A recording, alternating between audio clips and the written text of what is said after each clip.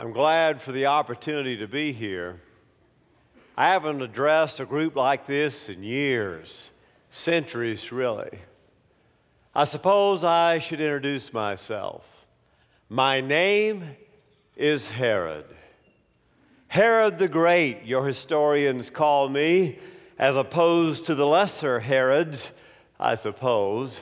And there were a lot of lesser Herods. All of my sons and grandsons bore the Herodian name, but I alone was Herod the Great.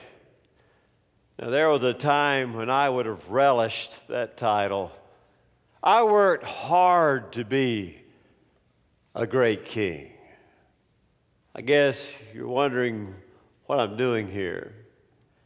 It is a little more awkward than I thought it would be. They warned me about that down there, but I have been begging for years for an opportunity like this, so I'm not going to leave until I've had my say. You've heard what Luke has to say about Christmas. You know what Matthew says. But now, today, you're going to hear Christmas from my side. You know, hell is where you get what you want. I hope you learned that sooner than I did. Hell is when you create your own reality and you reject the reality that God has for you. So the thing about hell is you always get what you want. You get what you wanted most while you were on earth. I wanted to be remembered as great. I wanted to be famous. I got it. You call me Herod the Great. I'm pretty famous. Yeah, I got everything that I wanted and nothing of what I needed. And now I have my nose rubbed in it for eternity. Every time a historian writes Herod the Great, I feel like he's scribing it on my chest. And every time a preacher reads from Matthew chapter 2, I feel like he's shouting in my ears. And every time some snotty-nosed kid in his father's big bathrobe and a cardboard crown with plastic jewels tries to put a sneer on his face and act like me, I have to watch the sorry scene every single time. I know getting to be here is going to hurt. Every time hell gives you what you want, it ends up hurting you. It's not what you need. I don't care if it hurts. You're going to hear what I have to say today. Now, I'm going to tell the truth, but you need to know that trying to be the king and the backwater of the Roman Empire was not for the weak at heart. It was nasty business being a king. Yeah, I did. You're right. I did some pretty terrible things, and I'm going to admit to those in a moment. But you got to know, it was tough being king in those days. Well, let's start with the history. It all begins in 47 BC, when Julius Caesar makes my father procurator of Judea. My father, in turn, immediately makes me military prefect of Galilee. It was my chance to get my foot in the door, and I ran my job with the efficiency and the diligence that the Romans loved. I was good at what I did. And so I did the impossible. When Julius Caesar was assassinated, I kissed up to Antony, and I was actually able to make the transition from one emperor to the other, which nobody else was able to do. And by 40 BC, the Roman Senate declared me Herod, King of the Jews. Well, the Jews didn't really like me because technically, I was only partway Jewish. And the Romans were suspicious of me because I was partway Jewish. It was hard. I had to consolidate my power. I was just 25 years of age when I became military prefect, so I had to do my very best. I built a dynasty from nothing. I was the first generation of real power. Well, if I couldn't win the people's hearts, then I would steal their affection. I couldn't make you love me, but I could make you fear me. Yeah, I did what I had to do. When you're king of the hill, everybody's gunning for you. You got to watch your back. You can't trust anybody, not your friends, not your family. I was paranoid all the time. Politics is that way, you know. Well, I had a lot of enemies. First of all, I had the Pharisees. Now, you think of the Pharisees as the bad guys. That's not the way we thought about the Pharisees back then. They were the good guys. They were the holy laity. They kept all of the Torah, the written law. They were so afraid they were going to break the written law. They built a hedge around the law called the oral law, and they kept that law too. And the people who despised me, they loved the Pharisees, and the Pharisees didn't like me because I was king of the Jews and I wasn't fully Jewish. And why, if you were a Pharisee, I knew where you were and what you were doing. I had my eyes on you. I was watching. And then there's another group of enemies. This one was related to one of my wives, Mary Amney. Mary Amney. Well, the truth is I had 10 wives, and that's pretty good. But the bad part is then you have 10 mother-in-laws if you have 10 wives. You guys can't put up with one. And I had to put up with 10. It was awful, especially Alexandra, Mary Amney's mother, my mother-in-law. She was a lady of power and influence, and she tried to use the wedding between me and Mary Amney to produce and build up her own family, produce her own dynasty, and, well, I did not like Alexandra. She got it in her mind that her son, Aristobulus, should be the high priest. I already had a high priest. I didn't really want a high priest. I wanted a puppet that I would call a high priest, but Alexandra wanted her son, Aristobulus, to be the high priest, and so, well, unfortunately, my mother-in-law had friends in very, very high places. Cleopatra and Antony, no less. They had a conversation with me and convinced me that what I really wanted to do was to dispose of my own high priest and put little Aristobulus in office. And so I had no choice. My mother-in-law won her way, and her little Aristobulus was a high priest, and he was good. Too good, if you know what I mean. The people that despised me loved Aristobulus, while on one occasion he had presided over the Feast of Tabernacles so very beautifully that my mother-in-law Alexandra invited us all to go out to her country manor to celebrate, to rehearse, and remember how great the high priest was. Just what I wanted to do with my afternoon. After we got there, it was a hot day. I decided I wanted to go swimming. I invited my Secret Service, the soldiers, to come along, and I invited Aristobulus to join us. Now, that's the wonderful thing about being king. You don't have to put RSVP on your invitations. If I invite you, you will be there. Aristobulus went swimming with us. Now, I don't remember how it happened. I mean, that was 2,000 years ago. Your politicians can't remember 10 days ago. They forget too. I don't remember how it happened. We were playing in the water. We were swimming. It was just a game. And somehow one of the Secret Service men held little Aristobulus' head underwater too long and he drowned. I was so sad. It was a terrible accident. And I gave him a big, big, lavish funeral. And I cried crocodile tears at the funeral. And everybody bought it. And I was rid of Aristobulus. Everybody bought it but my mother-in-law and my wife, his sister, Mary Amney. Politics comes to this.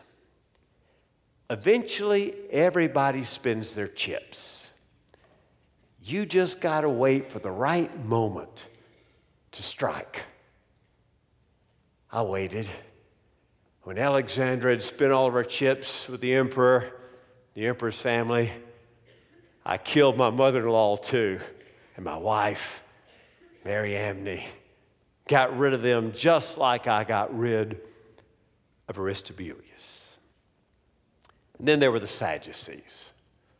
Now, they're not the Pharisees, they're the aristocracy, and they don't really mind the Roman rules so much because they are padding their purses with the Romans in charge. The Sadducees, they believed so differently than everybody else, but you had to watch them. And on one occasion, I had 45 of Sadducean descent murdered on one occasion. 45. Got rid of them. Now, I sort of hesitate to tell you about my fourth group of enemies. It was my sons. I mean, when you have 10 wives, every wife wants her son to be the heir, to be the next on the throne. Every wife wants her son to inherit all the material things that I had. And so over the course of my life, I wrote 6 different wills. Count them. 6 different wills, naming 6 different sons to be the heir of my throne. But the problem was they weren't too patient about dear old dad dying. And about the time I would find out that one of my sons, who was going to be the heir, he was conspiring against me and planning my death, and I would lock him in jail. Well, for example, Antipater, my fourth will, Antipater was going to be the heir of all things. But Antipater couldn't wait for his dear old dad to die. He tried to poison me. So I killed him, my own son, for trying to seize my power. I wrote yet another will. Your historians have written down, it was better to be Herod's pig than it was to be Herod's son. Perhaps that's true. But when you're trying to stay on top, you got to use anything it takes to be in power. When I was getting so sick, I knew my days were numbered at the Hippodrome. I invited all of the Jewish leadership to come to the Hippodrome there. I locked them all in, and my sister Salome and her husband Alexis, they were on command of my death. When they received the word that I had died, they were supposed to slaughter all the Jewish leadership that I had locked in the Hippodrome, because if I didn't, I knew the day of my death there would be dancing in the streets, and if I killed all the Jewish leadership, then there would be mourning. I didn't want them dancing in the streets about my death. It only lasted a couple of days. But Salome, my sister, she didn't keep her word, and she let the Jews go free. The day of my death was dancing in the streets. There you have it.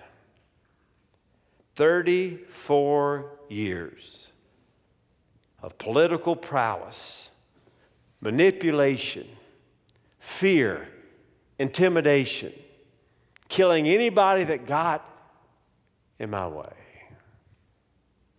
Hey, being a king was tough in those days. Don't look at me like you would have never done what I did. I mean, we all have our kingdoms, right? You have your businesses, your business associates, and in your family and your community, some of you even in your church, you got your little corner, your little kingdom, your little place of power. and anybody threatens to take that power away from you, you will use what's at your disposal just like I did. You are a whole lot more like me than you are willing to admit. I mean, life's hard, isn't it? You got choices to make. You do what you got to do to stay on top. I use the power at my disposal. You use the power at your disposal. I mean, either you walk on other people or other people walk on you. You take care of number one, and nobody else will. Oh, don't look at me like that. Well, you've never used a sword. You've never killed a son. You've never done anything like that. Oh, you haven't, have you? Well, some of you have tongues that are every bit as sharp as my sword. Just a little whisper in the ear, a little cold shoulder there, a little manipulation here. You ever want to be free? You ever have that dagger of jealousy in your heart? You ever want to get somebody out of the way? Yeah, I use my sword. But you use your tongue, don't you? You men sitting there saying, you never killed a wife. You don't have to. Your courts have made divorce so tidy, so neat. Just abandon her that way.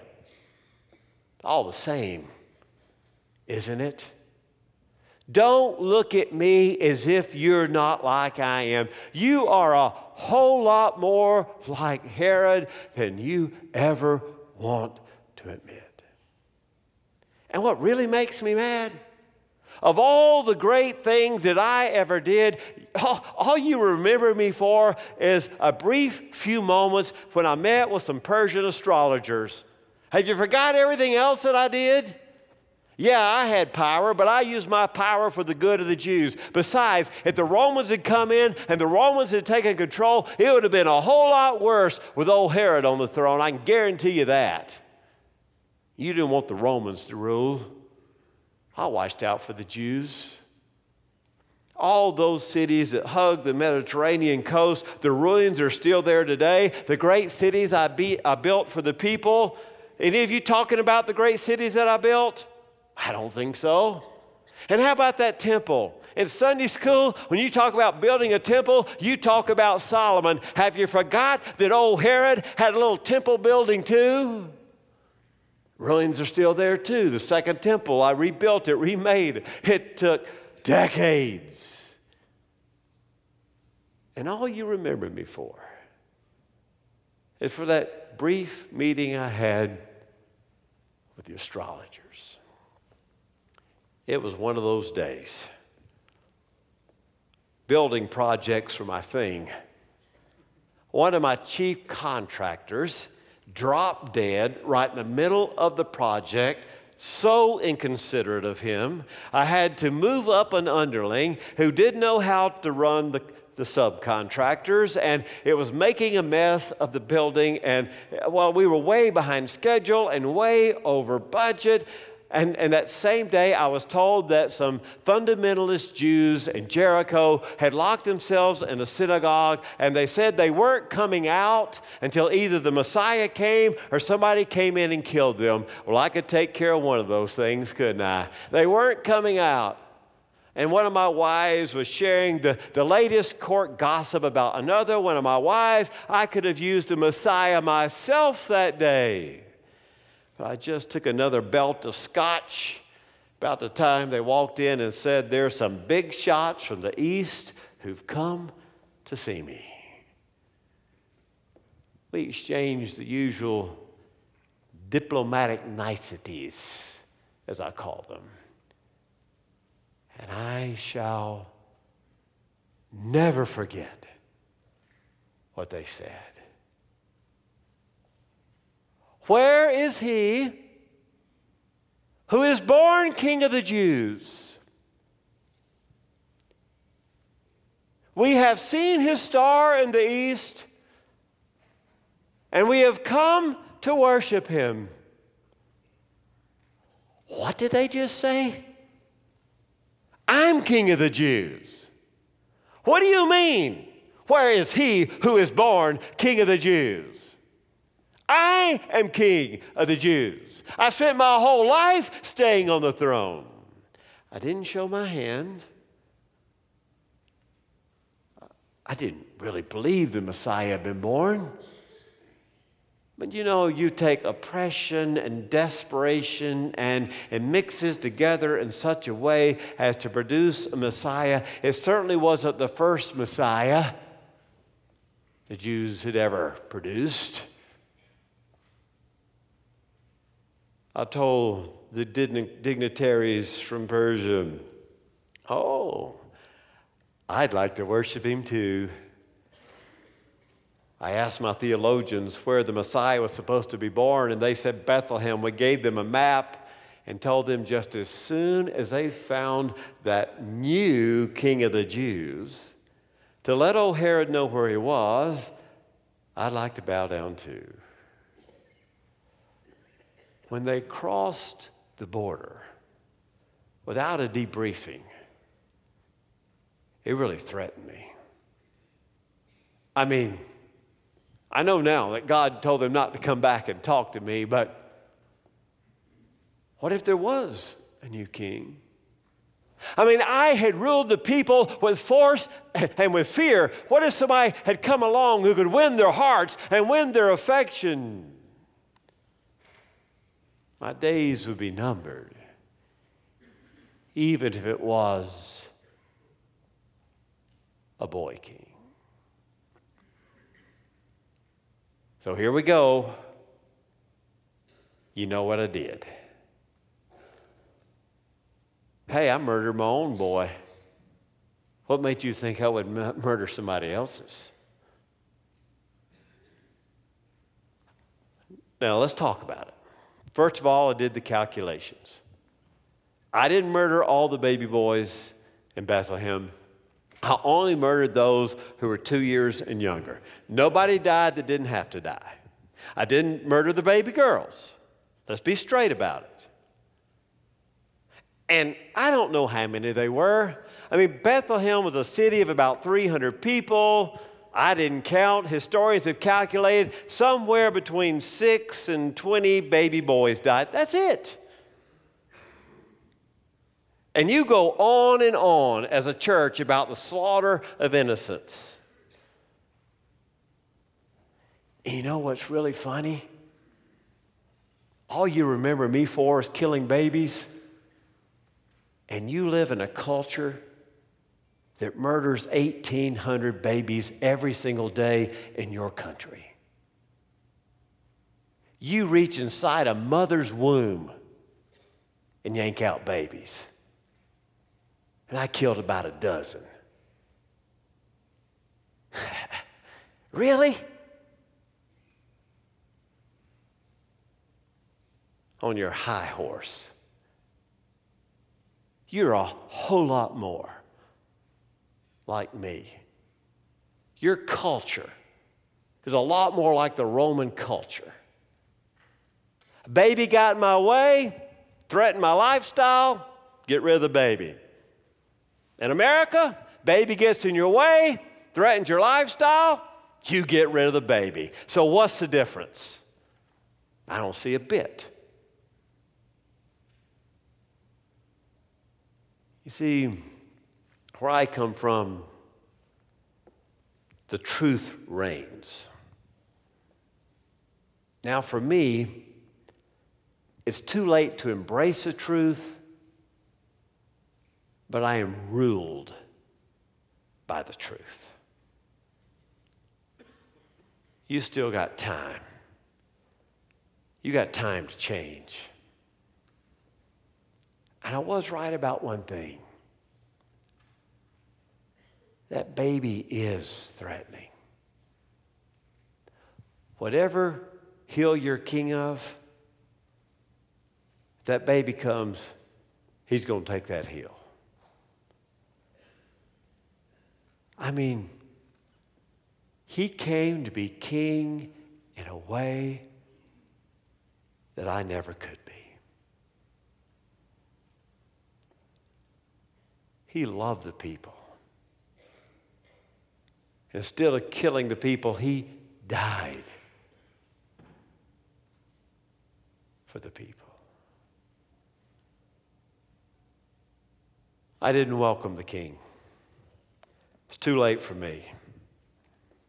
You got a choice to make. It's not if you'll bow down to him, it's when you'll bow down to him. For every knee shall bow, and every tongue will confess the King of Kings and Lord of Lords. And every crown ever minted by men will be worn on his head on that day.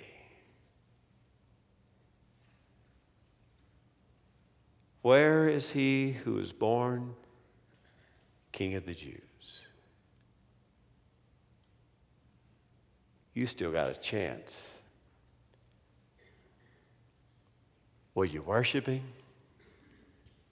Will you worship him now?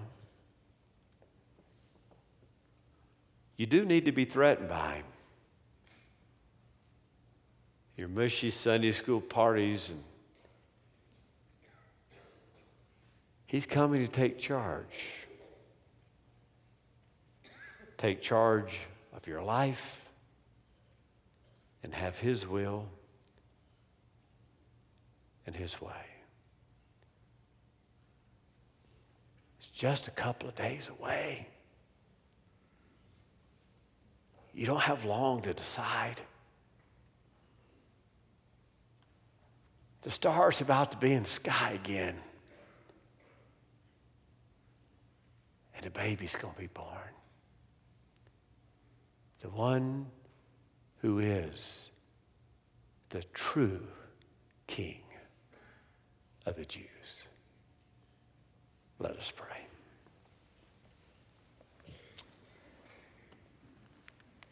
Oh God, help us to be ready to welcome this Christ child. May we not be like Herod, who wanted to push the baby out of the way. May we fall on the knee and glorify God to the shepherds that Christ has come. Amen.